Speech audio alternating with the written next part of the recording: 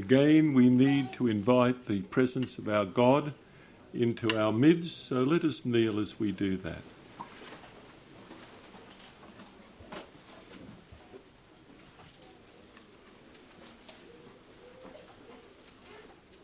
Father in heaven, it is a great comfort to us that we can come to Thee in prayer,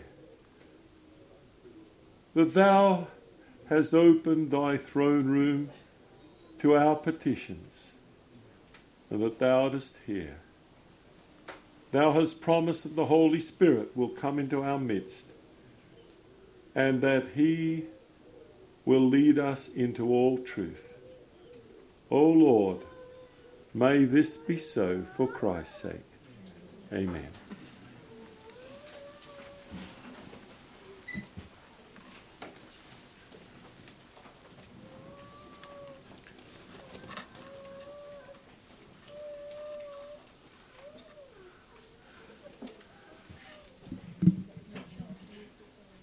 It is quite wonderful to hear the reports of the lay people who are doing their part.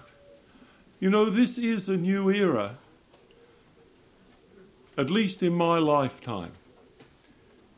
An era of laymen, not motivated by the pastor or the organisation, but the Holy Spirit coming upon individuals and placing a burden for souls in their hearts. And I see it wherever I go. I just appreciated the report of Sister Bennett and Jonathan here. What a privilege it is to have this work going on in this country. It's not a work to make money. It's a work that only has one object, and that is souls for the kingdom of God. I was also pleased to hear that Jason is going to become a street preacher.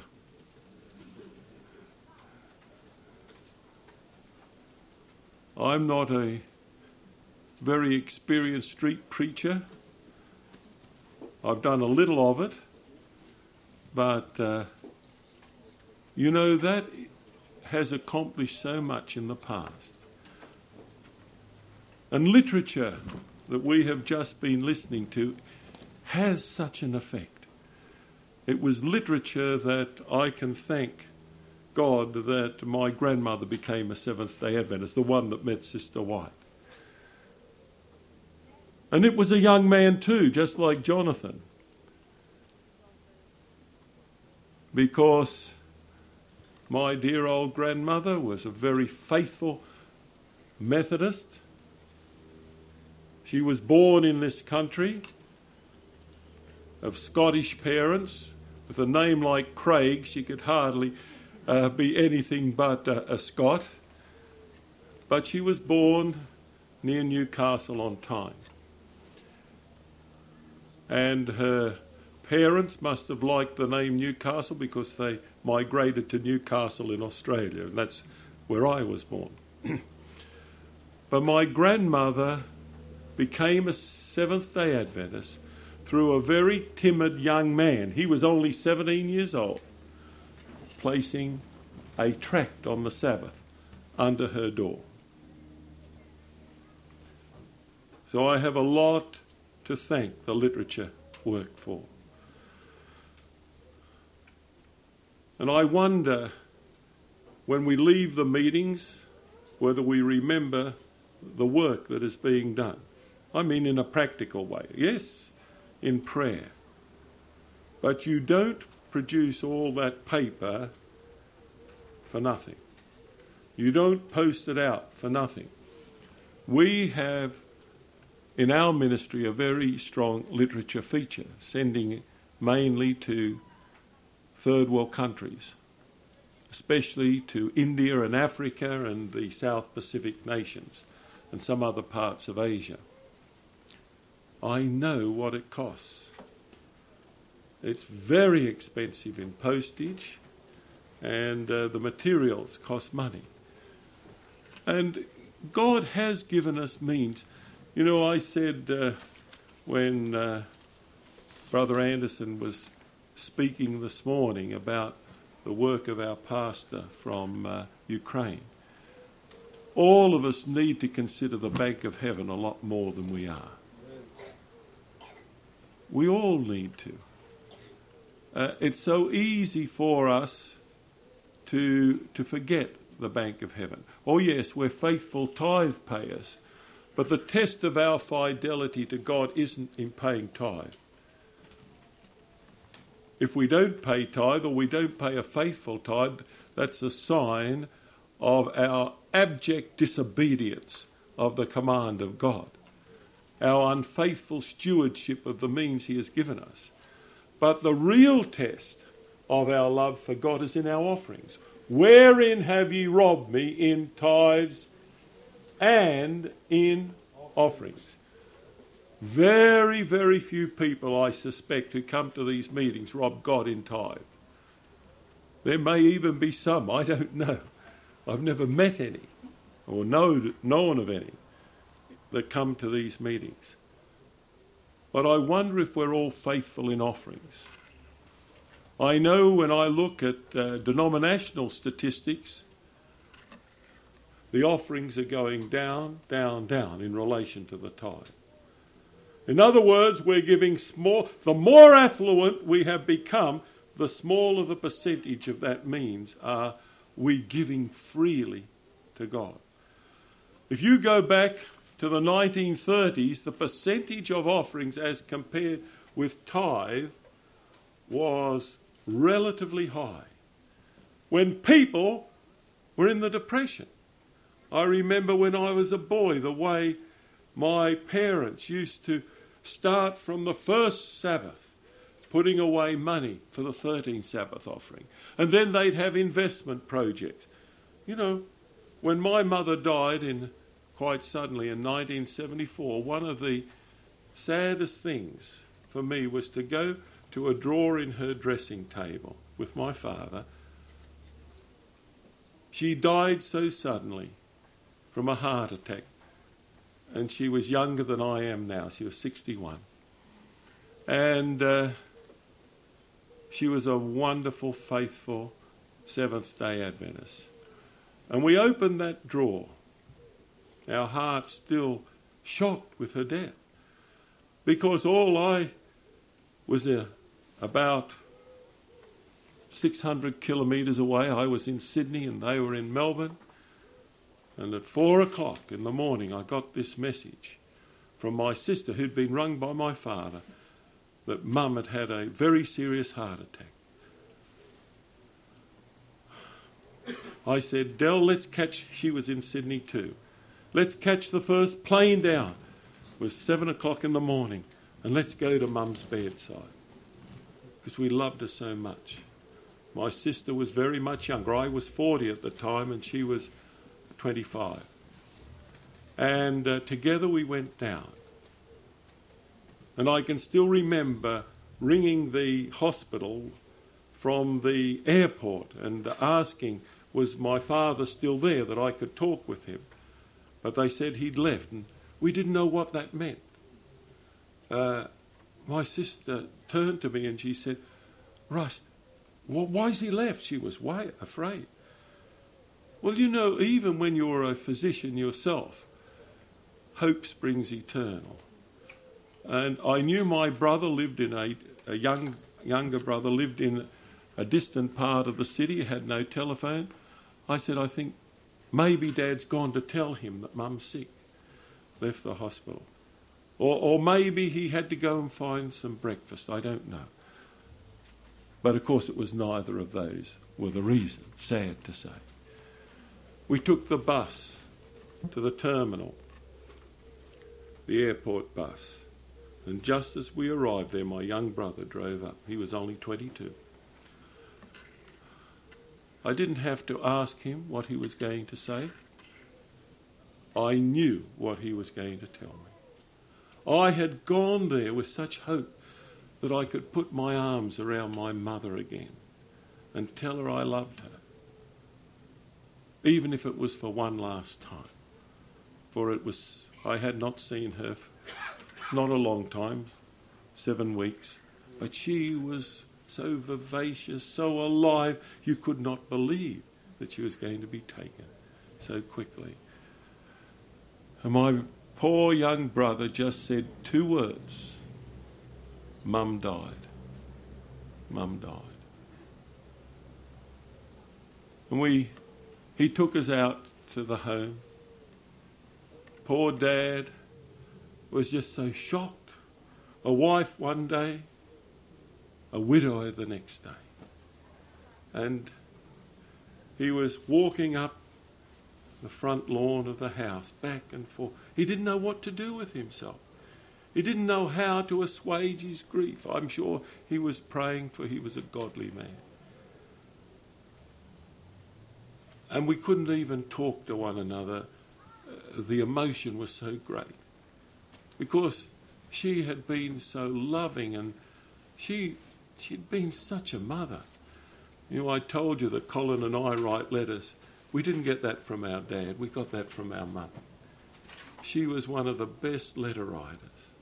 And I walked into this house, just a little humble home, and I walked into the kitchen. And there was a letter addressed Dr. R.R. Standish to me. Was it even sealed? There was a pen lying there, and there were Mum's glasses that she'd had on before she went to bed that night. She had written this letter. You know, it took me some hours before I had the emotional ability to read her last letter. She didn't know she was going to be dead in a few hours. She wasn't feeling well.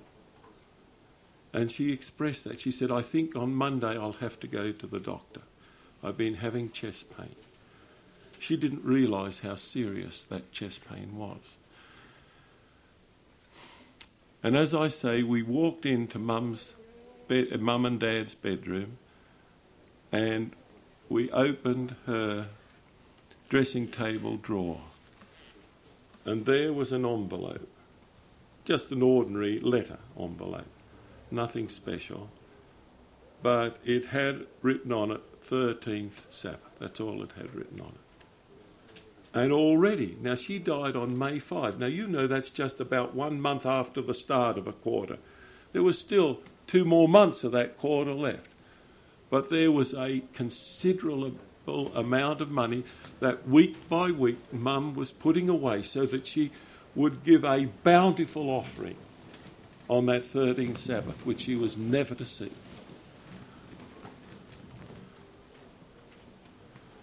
It was an emotional moment because I knew that had been a lifelong sacrifice of my mother, even when salaries were so low we could hardly make ends meet during the Depression.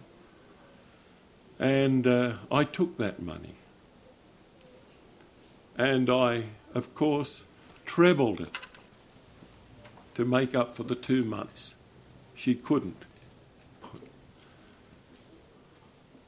That was her last offering to God. And I put it in the appropriate 13th Sabbath offering.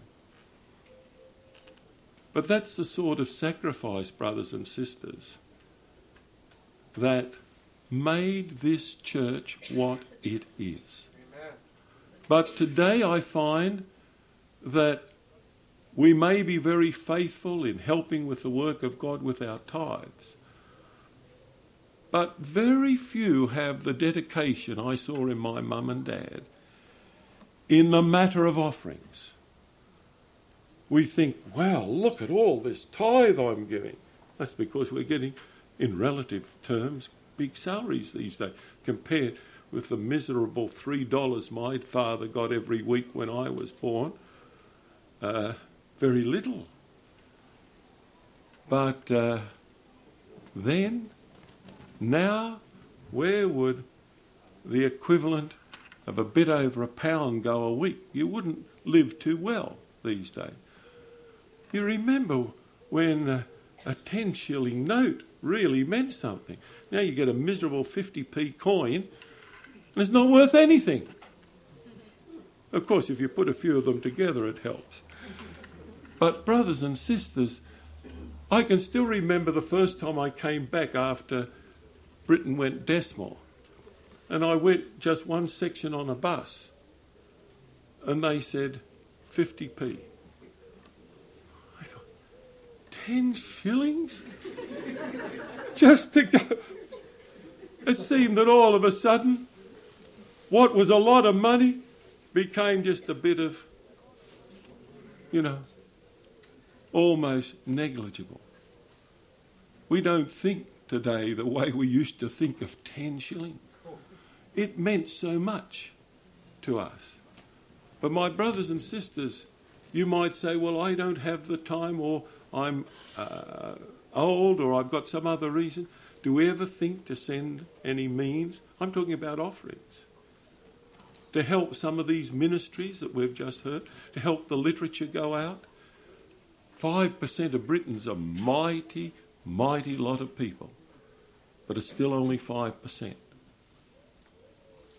And the message has got to go not to 5% of Britons, not to 50% or 95%. It's got to go to 100%. And the literature work is going to be very effective in taking that message. And again I say I am impressed with what I am seeing. This is a worldwide phenomenon, what you are hearing about. There are many ministries in Australia who are sending all over. The whole of Victoria has been covered by one ministry with offers of Bible studies. You know about the number of Bible studies they get per invitation, per household, is about 1 for every 1,000 they send out of invitations. They've sent out about 1.5 million invitations to households. And they have 1,400 Bible studies. But isn't that wonderful? 1,400 in old secular Australia. People who wanted the truth of God.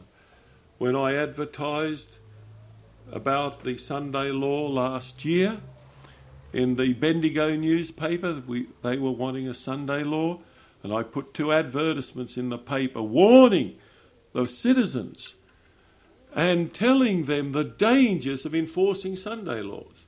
And I wrote a letter to the editor of the newspaper explaining from the Bible and from leading Protestant sources that Sunday was not the Sabbath in any case. And that editor was good enough to place the letter in the newspaper, and he gave it the title that thrilled me. He called it Learning the True Sabbath. It was a pretty good title. Yes, Learning the True Sabbath. And they did learn the true Sabbath. But the editor had done a poll, an opinion poll in that city. It was just a city of about 80,000 people. And he had found that it was about 50-50 whether it was going to pass or not, this Sunday law referendum for that city, to close all the shops and businesses on Sunday. You know, you might say, well, that's not really the Sunday law. The devil's going to bring the Sunday law in one step at a time. And that is the bottom step. Make no mistake. Sunday laws are always religious. No other reason why it should specify that day of the week. And in the advertisements I said, anyone who would like a free book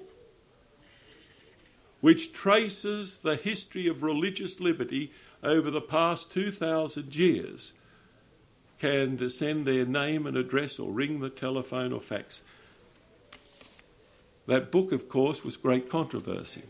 It is a wonderful history concerning religious liberty in the last 2,000 years. 630-something people from that city wrote and asked voluntarily for a copy of that book. What an opportunity it was in these last days, my brothers and sisters, an opportunity to bring the matter of the Sabbath before these people.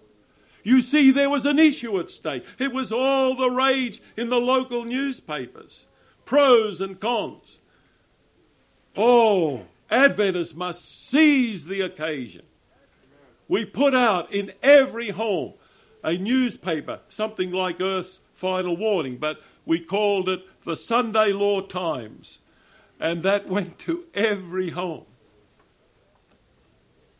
And it was so good when that referendum was held. As I mentioned to some, barely 22, slightly less than 22% voted in favour. And 78% voted against. Now, of course, Bendigo's going to get its Sunday law. We all know that. One day, from some source, maybe the federal government, we don't know exactly, but all the world's going to get their Sunday law. But brothers and sisters, let us seize every opportunity. People are much more likely to read about the Sabbath when it's an issue than they are when it's not an issue. Not that we shouldn't still distribute the literature, but let us never resile from our God-given opportunities. And I pray that if you've been impressed by any of these ministries that you have heard, what is to stop us putting aside some money and once a month saying, I'm going to do my part to support this? We can't, perhaps any one of us, pay for the whole thing, but we can do our little bit and pay for it. And bank that money in the Bank of Heaven. You won't find the pounds devaluing in the Bank of Heaven. No devaluation there. I guarantee that. That's one thing. I don't know much about money, but I know about the Bank of Heaven. It will never be devalued. And the interest is, we can't calculate the interest that you will receive. You can't even calculate it. Do we really believe in the Bank of Heaven? Or are we more concerned with Barclays Bank or Lloyd's or one of these banks? Are they more of interest to us?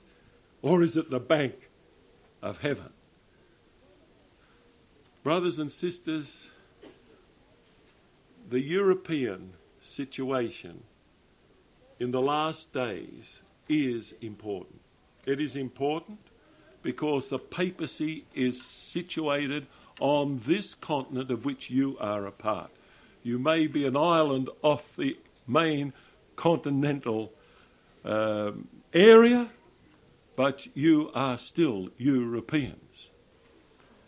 And this is the continent upon which the man of sin, the son of perdition, the Antichrist, the one who will enforce the Sunday laws using the mighty power of the United States and the United States allies in order to enforce it.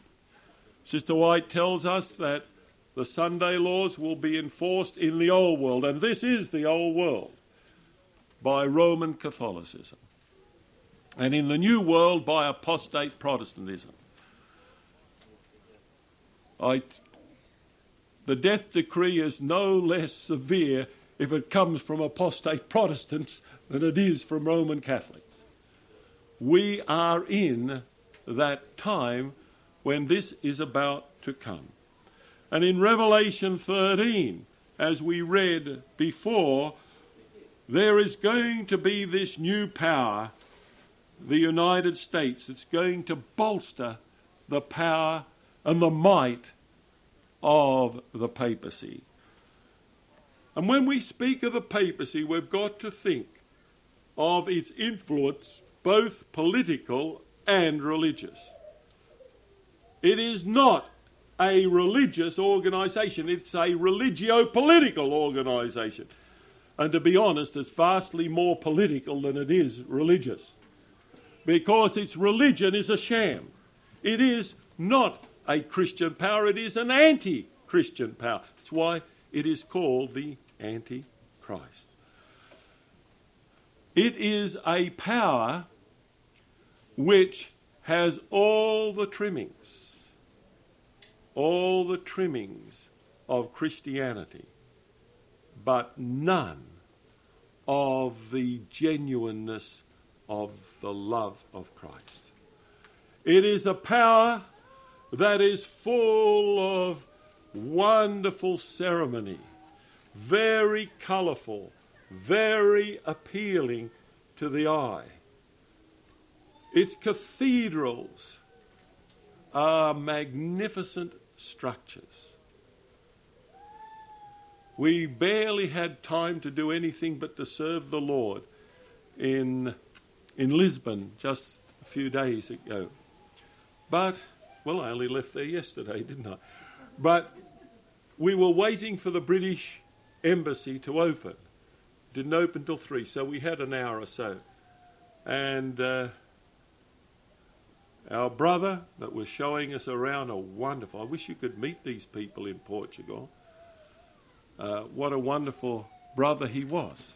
Said, let me take you down by the great river to the spot where the great navigators left Portugal, you know, in the 16th, Vasco da Gama in the 15th century, to find the route to India. And for us in Australia, we think of Torres, that man who was searching for the great Southland, Terra Australis. That's where the name Australia comes from the Latin word for south. And you know that everyone assumed that there was a mass of land down the south. It came from the old days of ignorance when they thought the earth had to be balanced. There was a lot of land in the north, so there had to be equal amount of land like a seesaw to keep it from going in one direction. That's how it first came to be understood. And you see the old maps with this big blob of land, Terra Australis, the South Land. And Torres, that Portuguese navigator, decided he was going to find it. Many of the Spanish navigators sought it. You know, they found the littlest islands in the Pacific, but they couldn't find Australia. And Torres sailed at a latitude that took him between the Cape York Peninsula, which is about 80 miles south of New Guinea, and the New Guinea coast. He just chose that latitude. And he never saw Australia. Never saw it. He left that very point. Oh, he saw the coast of New Guinea, but he never found the Southland. It seemed as if God was keeping it for the British. He must have been keeping it for the British, because it was just amazing how they kept missing. They even found the New Hebrides. That's why they call the big island there Espiritu Santos, the Holy Spirit. I only wish the Holy Spirit was there today. But, you know, he took us into this cathedral that was there. Magnificent. There was a funeral being conducted. But we looked at it, towering.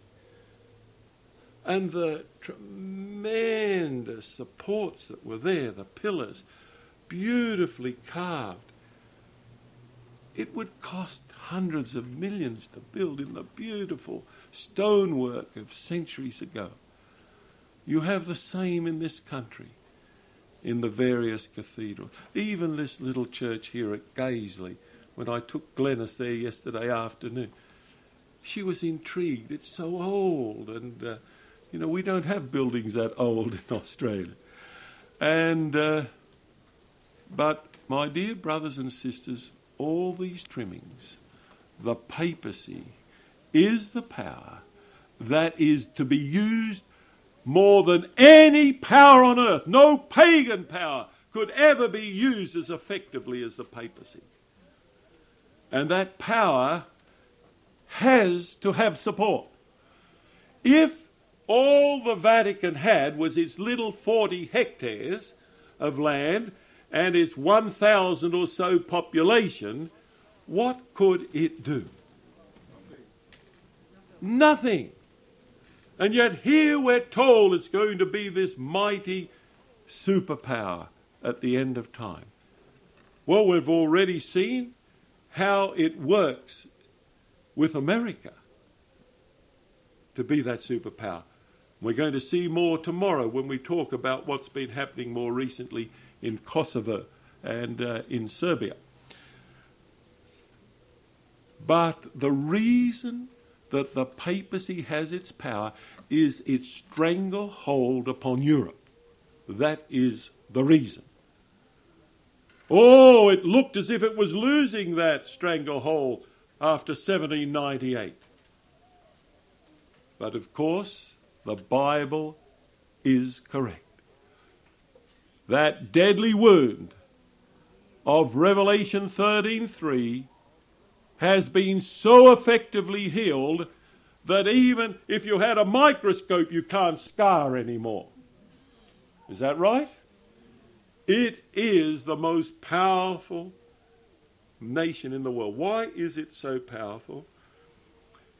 You know, it was foolish of President Reagan to get into this alliance with the papacy, the Holy Alliance. I've got the Time magazine of the 24th day of February 1992, just over here in the room. The headlines, the cover story, Holy Alliance. I never forget the day I saw that. I was still in denominational work. And I had been to Sabah, used to be British North Borneo, on Borneo. I tell you, it's no backward part of the world. Beautiful is Kota Kinabalu, the capital city of that state. And I was catching the flight back from Kota Kinabalu, the capital city, to Singapore after presenting Spirit of Prophecy messages, because one of my duties in the Southeast Asian Union, I was the director of Spirit of Prophecy services. Rest assured, my brothers and sisters, I love that position. They couldn't have given it to a man who valued it more. To go and to increase our people's interest and appreciation of the Spirit of Prophecy. And I went to the airport there in this, well, to many people, outpost of the world. And I saw at the newsstand, Time magazine, Holy Alliance. I didn't know what it was about, but I knew that I had to find the Malaysian dollars to buy it. I had to do something in the 2 hours that I was travelling back to Singapore. And then I read the way in which the United States had cooperated with the papacy to destabilise communism in Europe. Now, of course, I'm not here to say it was a bad thing that communism was destabilised. Please don't misunderstand me. But what they had done, or more or less done, was to try and make every citizen of Poland a traitor to his own country by feeding intelligence information. You see, what a system of intelligence. The CIA, the former KGB, these organisations, they're rank amateurs compared with the Roman Catholic Church when it comes to intelligence gathering material. You see, they have a system. They have cardinals whose first allegiance is to the Vatican, not to their country. They have archbishops, they have bishops, they have priests, and they have laymen. And make no mistake, they have many Roman Catholics as leaders, political leaders of their nation. What a wonderful system to obtain intelligence information. And this article made no bones about stating that that's exactly what had happened with Poland. They keep kept feeding information concerning the weakness of their government and so forth until it was destabilised. You know, I'll still remember when Gorbachev went to the Vatican when he was the first secretary of the USSR, when that country existed. And he went there over Ukraine. And he went there over the Baltic countries, Estonia, Latvia and Lithuania. There were troubles in those countries. The reason was, of course, the Pope was very interested, naturally, in the Ukraine because the majority are Roman Catholics, not like the Russians. And I still remember reading the foolishness of Gorbachev in believing the Pope. The Pope said to him, look, if you will let Estonia and Latvia and Lithuania have their freedom, I believe that we can help you retain the Ukraine, a vastly more populous republic within the Soviet Union. You know, the moment I read that, I couldn't believe that Gorbachev would believe the Pope. Because I knew that the moment it served his purpose, he would do all he could to take that nation of Ukraine away from the Soviet Union. And it didn't take very long to see that the Pope was absolutely ineffectual, whether deliberately or in any other way, to stop the breakup of the Union of Soviet Socialist Republic. Today we have 15 nations where there was one. That serves the papacy well. In Yugoslavia we have 5 nations where there was one. In Czechoslovakia we have 2 nations now where there was one. And now in this country we have taken steps by what has happened with a parliament that was just opened this last week and another one in the West. It serves the papacy very, very well to weaken the sovereign nations of Europe. Make no mistake. That's how the Holy Roman Empire existed for 1,008 years. Yes, there were massive number of German people, but there was no Germany. There were these little dukedoms and principalities and electorships and so forth, little tiny areas, Saxony, Baden and Württemberg and Bavaria and Hanover and all these different little nations, Prussia and so forth.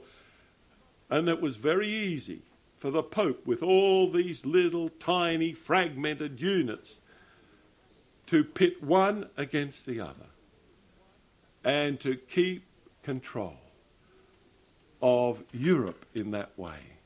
We go down to Spain and we have the Basques who want their own country. We have that massive city, Barcelona, in the Catalan area. They are not, most of them, Spanish people. They are a different race.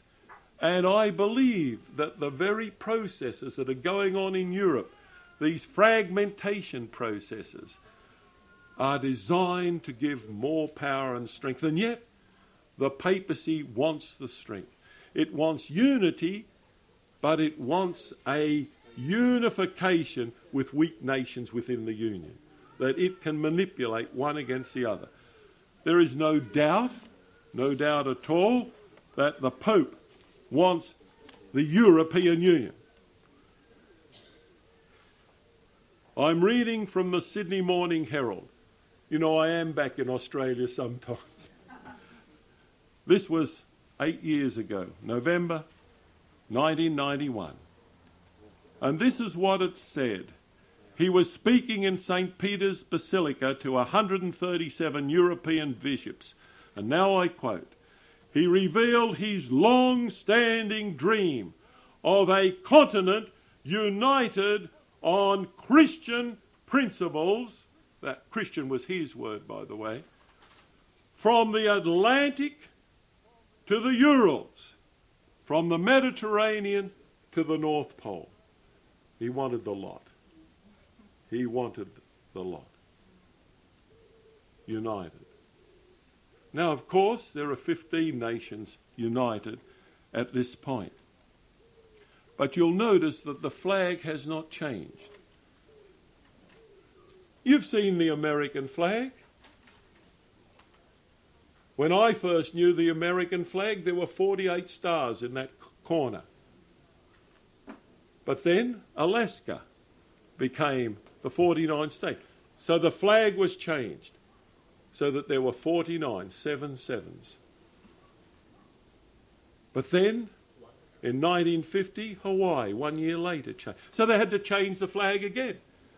And now you see the flag with 50 stars there. But what about the European Union?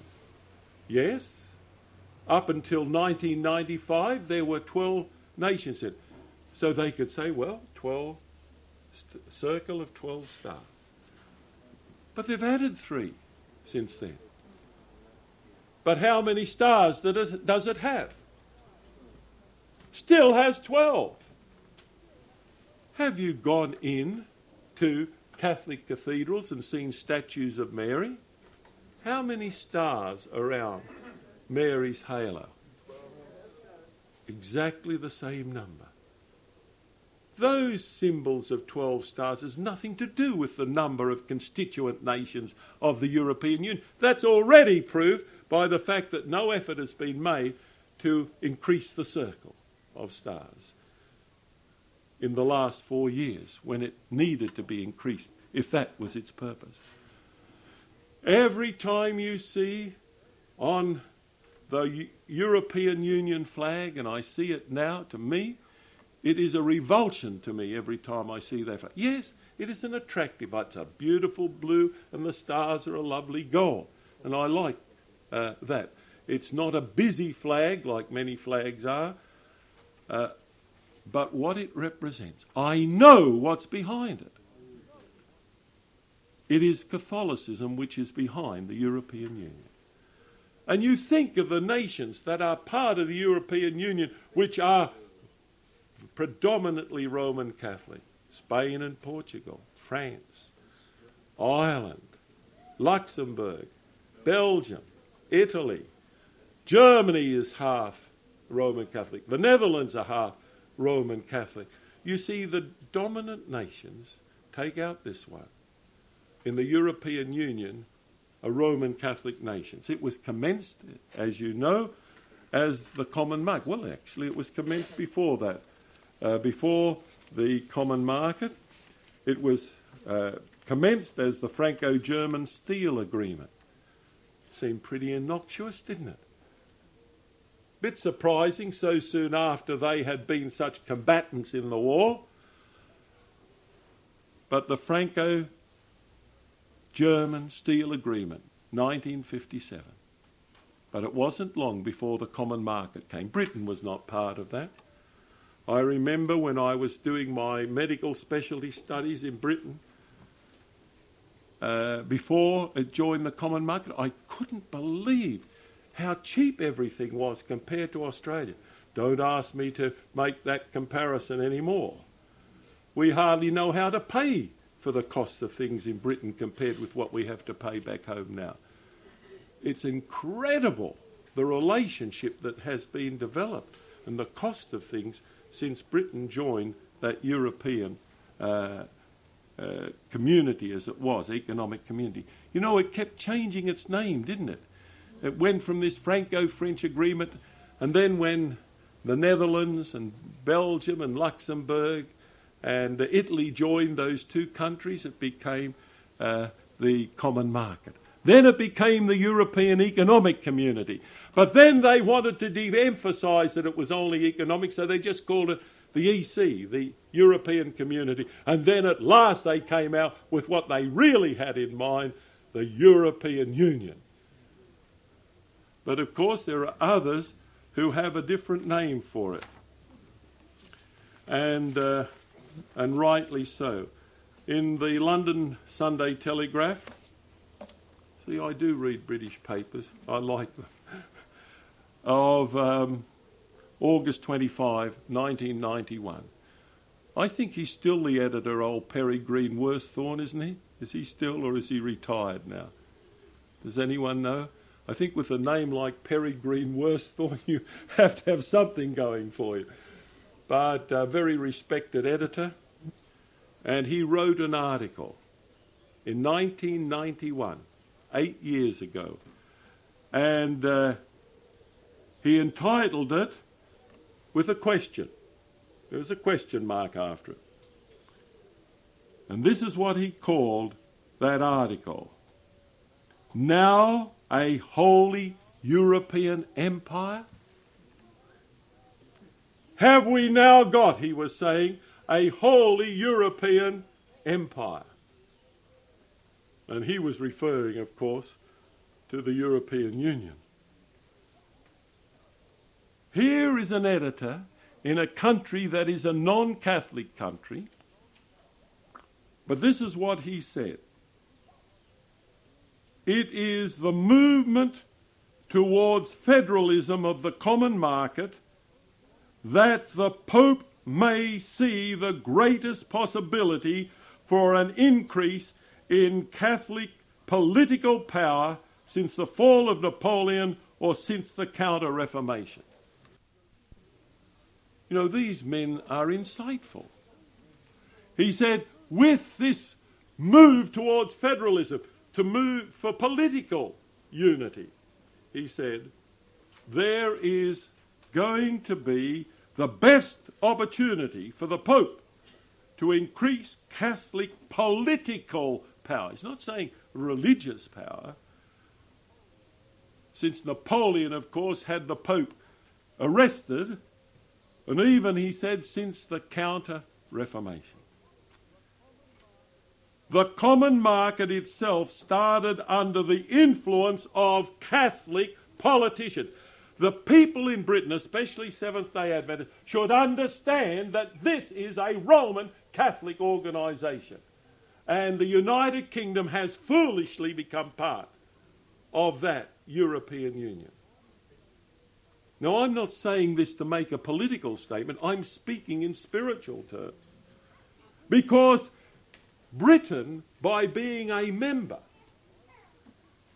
I believe, is aiding and abetting the one who is really the puppeteer of the European Union. He goes on to say, if European federalism triumphs, the European community will indeed be an empire. It will lack an emperor,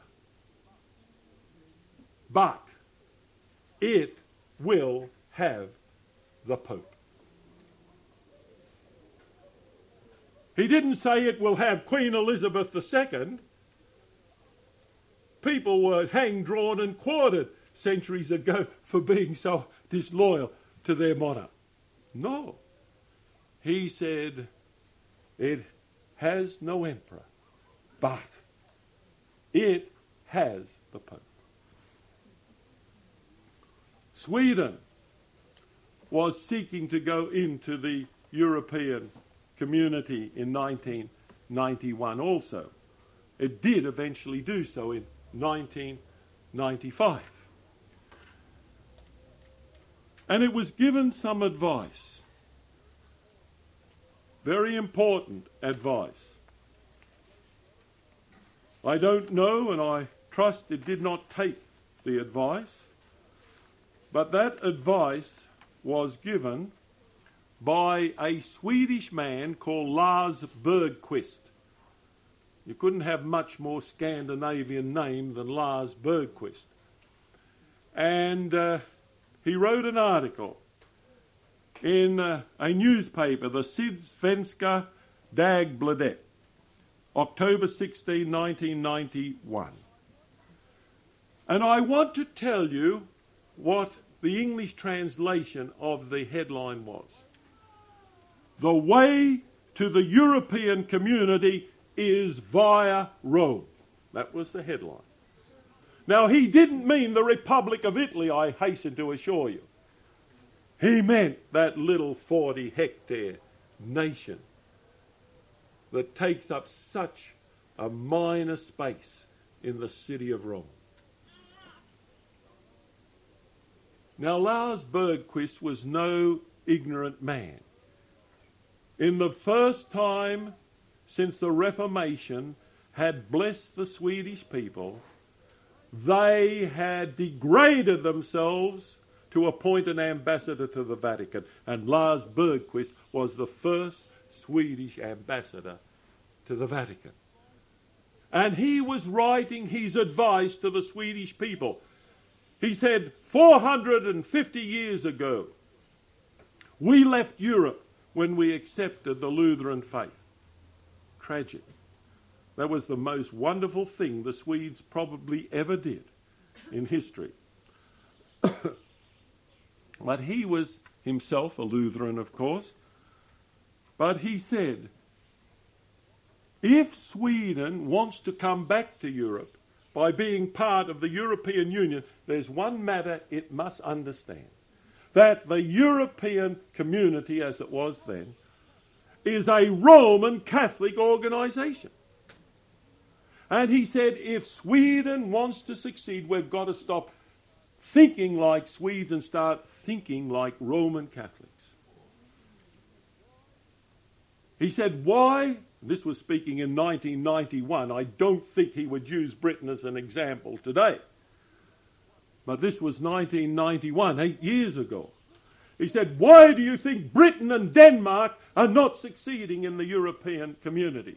It's because they refuse to think like Roman Catholics. He said, Sweden must not make that mistake. That's what he said. He claimed to be a Lutheran. And that is what he gave. He said it was founded by, the translation, I couldn't get it exactly. It was somewhere between dedicated and fanatical, somewhere in between that in English, so you get the idea. So we'll be kind, we'll use the word dedicated. It was founded by dedicated Catholics, and he named Konrad Adenauer, the first Chancellor of West Germany. Robert Schumann, who was, of course, the head of France, and de Gasperi, who was the Prime Minister at the time of Italy. He could have mentioned the Belgian leader too. These men understood that Europe, through the European Union and through its membership of the North Atlantic Treaty Organization, NATO, was going to be a great support for the Vatican. And that's what it is. This is why the Vatican is powerful, because it has the European Union and it has the mightiest military force ever known under its control. And this is why God, looking down to the time of Revelation 13, the last Revelation 13, told us what was going to happen in these last days, how these matters could be all brought together.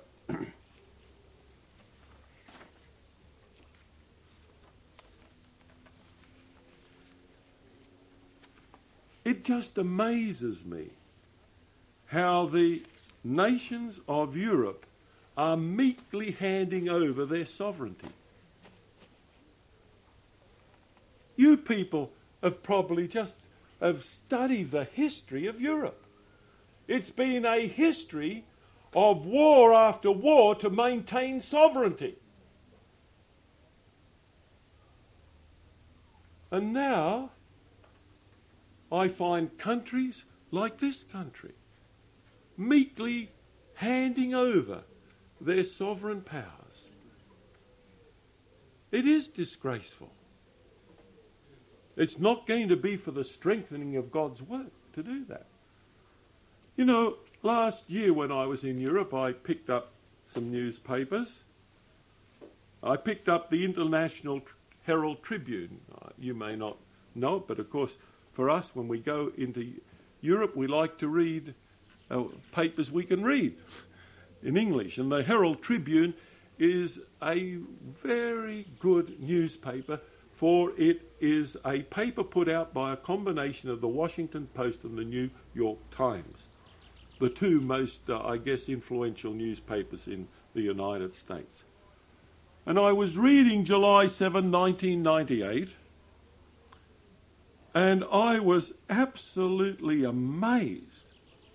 It said, and I'm quoting, "The European Commission said in a statement it would take France, Italy, Luxembourg, Germany, Greece and Portugal before the European Court of Justice." It's pretty powerful to take countries like France and Germany and some of the smaller nations. Now, what was it for? Well, I'm not interested in the issues that it was over. It was for failing to integrate European Union laws on workers' rights and safety in the workplace. Now, I believe in workers' safety in the workplace, don't misunderstand me. But that is the sovereign right of the nation and of its government to decide. But what are we doing? These nations, because they have not been complying with the European Commission, and if it can take nations like Germany and France to court, this European Commission is a pretty powerful organisation, very powerful. They are losing their sovereignty. You see, if you've got a democracy, the best way to find out what the people want is when you go to the polls and they throw the government out because it hasn't done these things. You don't need a European Commission to enforce it. On the very same edition, I read, the European Commission warned Monday that governments must do more to reduce budget deficits. Now, in the past, each country had to face those problems. It's not good to have budget deficits. So I'm told. I don't know enough about it to be sure. But the facts of the matter are, governments in sovereign countries have to weigh political issues with fiscal issues. It's one thing to say, do this, and then you put a million people out of employment, and governments have to weigh these matters. You can reduce your deficit sometimes by sacking a whole lot of government servants. But they're not going to be too pleased when the next election comes around. They might look in another direction than the government. But here was the Commission interfering in the fiscal policies. And then I read in the London Weekly Telegraph, June 5, 1998. This was appalling. Danish voters have approved the Amsterdam Treaty, which further increases the powers of the European Union. Now, this was over their foreign policy. In other words, the Danes were prepared to allow the European Commission to dictate much of their foreign policy. Sovereignty being lost. It stated that opponents condemned the treaty as a further step towards a European superstate. Here is a Lutheran country, Denmark, being coerced and accepting that coercion in order to have its foreign policy dictated from Brussels. From Brussels. And who do you think is instructing Brussels?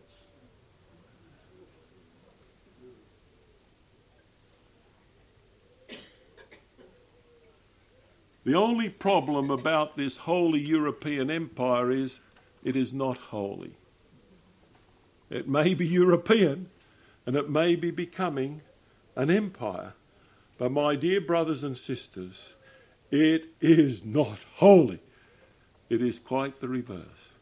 Now, I'm not here, of course, to make a political statement, But I am here to tell us, my dear brothers and sisters, that the things that are happening in the European Union today are fast fulfilling the prophecy of Revelation 13. Everything is being put in place. I think I might have mentioned, was it the last time I was here? I'm not sure whether I did.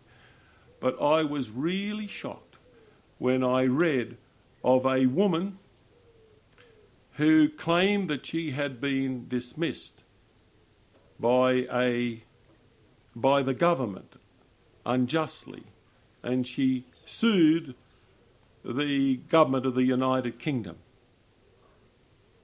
And that was, I suppose, something that's happened many times, that the government has been sued for unfair dismissal. She found a lawyer, a woman lawyer, and to my horror, here was a British woman suing the British government using a British barrister, and the matter was to be decided by the European Court of Justice. Sovereignty of Britain? You mean Britain has given away its sovereignty to the point where matters that are totally British are going to be decided by the European legal system? You know, in Australia we used to think so highly of the British justice. Now, of course, it wasn't perfect. No justice system is. But that which developed in the late 19th century and into the 20th century, we were grateful that we got some of it in Australia.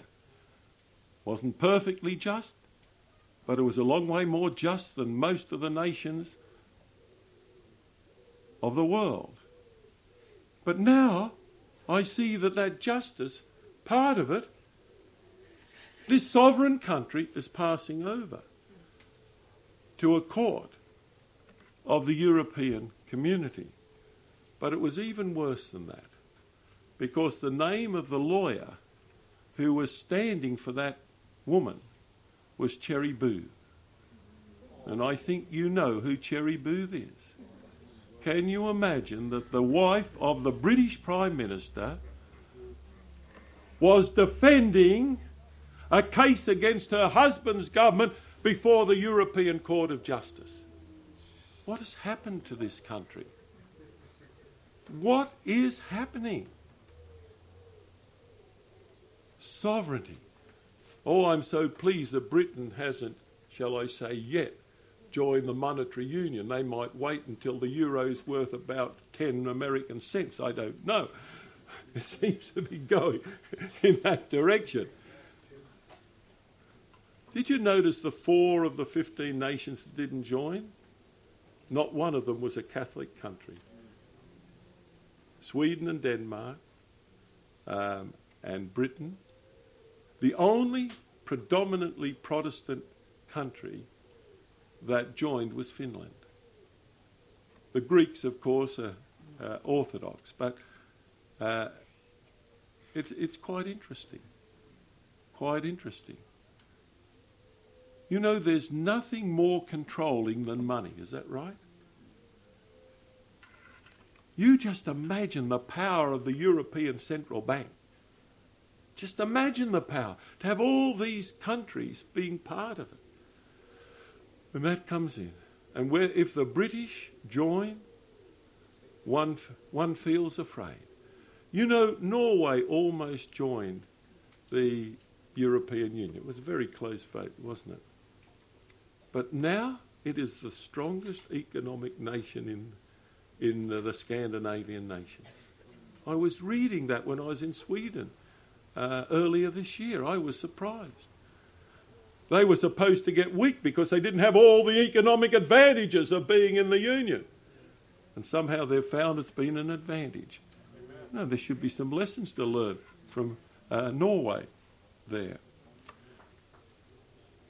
The reason I have spoken about these matters, my dear brothers and sisters, is not because this is a course in political science.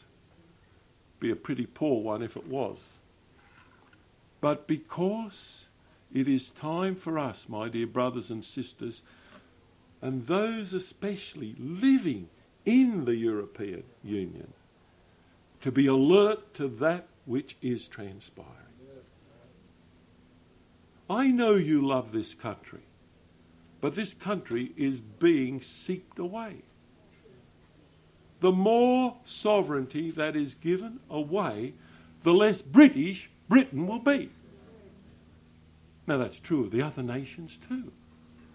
And Britain once stood as the bulwark of Protestantism. I wish I could say it still does. I would not be telling the truth. But its record was admirable in taking the truth of Protestantism around the world. But now it is seeping back to the conditions that prevailed when Britain, England and Scotland were under the yoke of Rome back there in the 16th century. It's going back to Rome. And all this is a fulfillment of God's unerring prophecy. And all the world wondered after the beast. That includes Australia, not just Europe, because Europe is the prototype for the world's claim, the Pope's claim on the entire world. This is a time for us to be ready, to have that character which we studied about in the previous message.